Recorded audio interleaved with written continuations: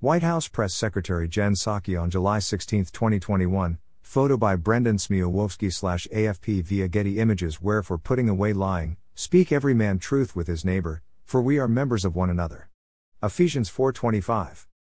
There has to be, I think, some sort of way in which we can sort through information that passes some basic truthiness tests and those that we have to discard, because they just don't have any basis in anything that's actually happening in the world.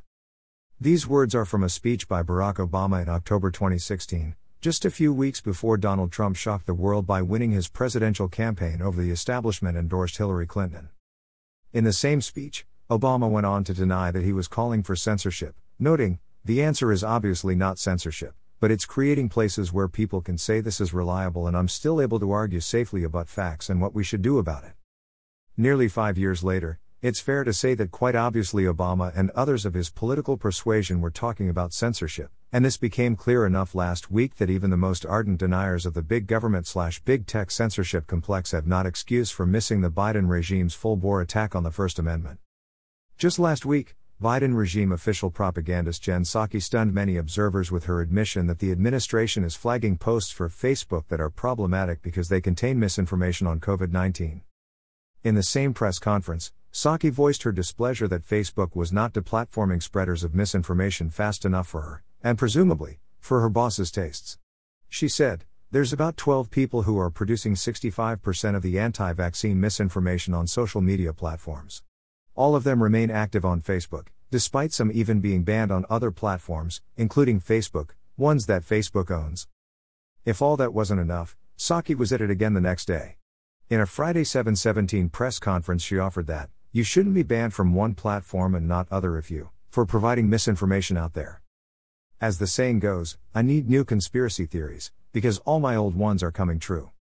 Seriously, people have speculated for years that the deep state has been behind much, if not all, of the social media censorship.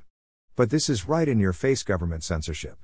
We have what is, in my opinion, an illegitimate government installed through election fraud, stomping on the right of Americans to freely access information on a matter that affects all our lives. A few observations about Psaki's comments. First, it's stunning how matter-of-factly, how openly she calls for government censorship of ideas. It's almost as if neither she nor her Biden regime cronies expect any pushback or consequences for their open violation of Americans' the First Amendment right of free speech. Second, it's fair to ask just how much of the removing of content, shadow banning, and deplatforming over the past 3 or more years has come at the behest of federal government. Or are we to believe that it's only now that the government/deep state has become involved in removing from the internet ideas hostile to its pet projects? Third, the United States is becoming more and more openly fascist. One definition of fascism is the merger of state and corporate powers. Another way of stating this is that fascism is a system in which a distinction is made between ownership and use. In a fascist state, one may own property, a social media company for example, but that property must be used for the public good. John Robbins wrote. But in fascist states, much property is privately owned, while being regulated and controlled by the government for public use and the common good. Under fascism, property owners may keep their property titles and deeds, but the use of their property is, as Pope Leo XIII wrote, common. Fascism is a form of socialism that retains the forms and titles and trappings of capitalism, but not its substance. Under fascism, property titles and deeds are intact, but the institution of private property has disappeared. Government regulations and mandates have replaced it. For this distinction between legal ownership and actual use, the fascists owe a debt to the Roman Church state, Ecclesiastical Megalomania, 58-59. By telling Facebook, and other social media platforms, what posts they must remove, Jen Psaki and the Biden regime are giving Americans a textbook, real-time, in-your-face example of fascism in action. Fourth, where does the Biden regime get the notion that it is the arbiter of truthiness, as Obama would put it? How is their deciding what is low-quality information versus high-quality information any different than having a 1984-style Ministry of Truth? Just what is misinformation anyway? As independent journalist Michael Tracy rightly observes in a recent article, misinformation means whatever those with censorship power want it to mean.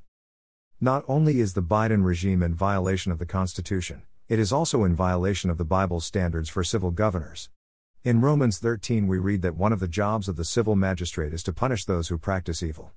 Note well, it is those who practice evil who are to be punished, not those who think evil. There are no thought crimes in a Christian republic. That is not to say that one cannot think or speak what is evil, only that it is not the job of the state to punish those who do. Thinking and speaking evil are sins. They are not crimes. And if there are no thought crimes in a Christian republic, there ought to be no punishment for people holding and expressing positions contrary to those of government officials. Fifth, what is the Biden regime afraid of? If their claims about COVID and the COVID vaccines are strong, they should have no fear of being challenged.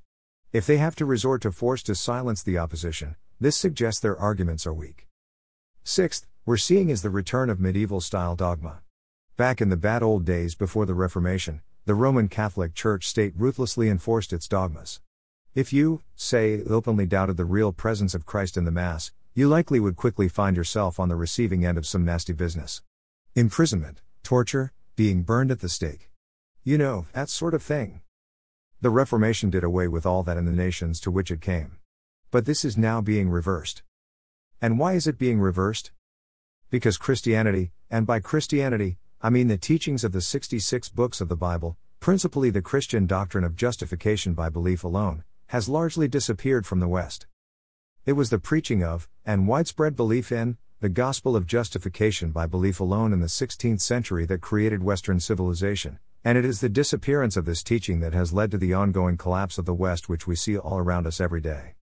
It probably should come as no surprise that we would see medieval, Roman Catholic-style dogmatism from the Biden regime for the simple reason that Biden himself is Roman Catholic and appears to be very much enthralled to the Pope. Biden even has a picture of Jesuit Pope Francis in the Oval Office, or at least he did in January at the time of his inauguration. Further, Biden has followed Pope Francis on a range of issues such as climate change, socialism, his response to COVID, and immigration. It should come as no surprise that Biden and his people would also follow the Pope and the Roman Church state on the censorship of ideas. In the opinion of this author, the entire COVID event from the very beginning is a globalist operation designed to promote authoritarian, top-down control of society. In my view, the virus was engineered and released, not accidentally leaked but deliberately released, for the purpose of creating a global crisis that must be solved by globalist means. The shrieking of the vaxxers in America and around the world for COVID vaccination mandates together with vaccine passports is a giant red flag for any thinking person, calling into question the motives of the people demanding these anti-liberty measures. It was only back on July 6 when Jen Psaki announced that the Biden regime would be sending out a strike force, her words, that would go door to door asking Americans about their COVID vaccination status. Perhaps these visits will involve more than just asking about one's vaccine status, something that is no business whatsoever of the federal government. In the event such a strike force ever does become a reality, American Christians need to know their rights and settle in advance how they will respond. Here's a helpful commentary by John Whitehead. Last year, nutty former Harvard Law School professor Alan Dershowitz, citing no part of the Constitution, announced that forced vaccinations are constitutional. He says if most people agree to a public health measure, then you have to knuckle under. That's what democracy is about, says this supposed Solon. I hate to break it to the professor, but the United States of America is a republic. It is not a democracy. Democracy is mob rule. A republic is a system of laws, one of the purposes of which is to defend the rights of minorities. What Alan Dershowitz is promoting is COVID tyranny, not the Constitution of the United States of America or the biblical ideas of limited government and personal liberty in which it is rooted. The Biden regime's war on the First Amendment is just part of a larger pattern of abuse of the Constitution by this illegitimate and tyrannical government. It's almost as if they are in a race against time to quash any dissent or ability to resist before the truth comes out about the theft of the 2020 presidential election by the party of Romanism and rebellion. Let us pray that they fail in their efforts.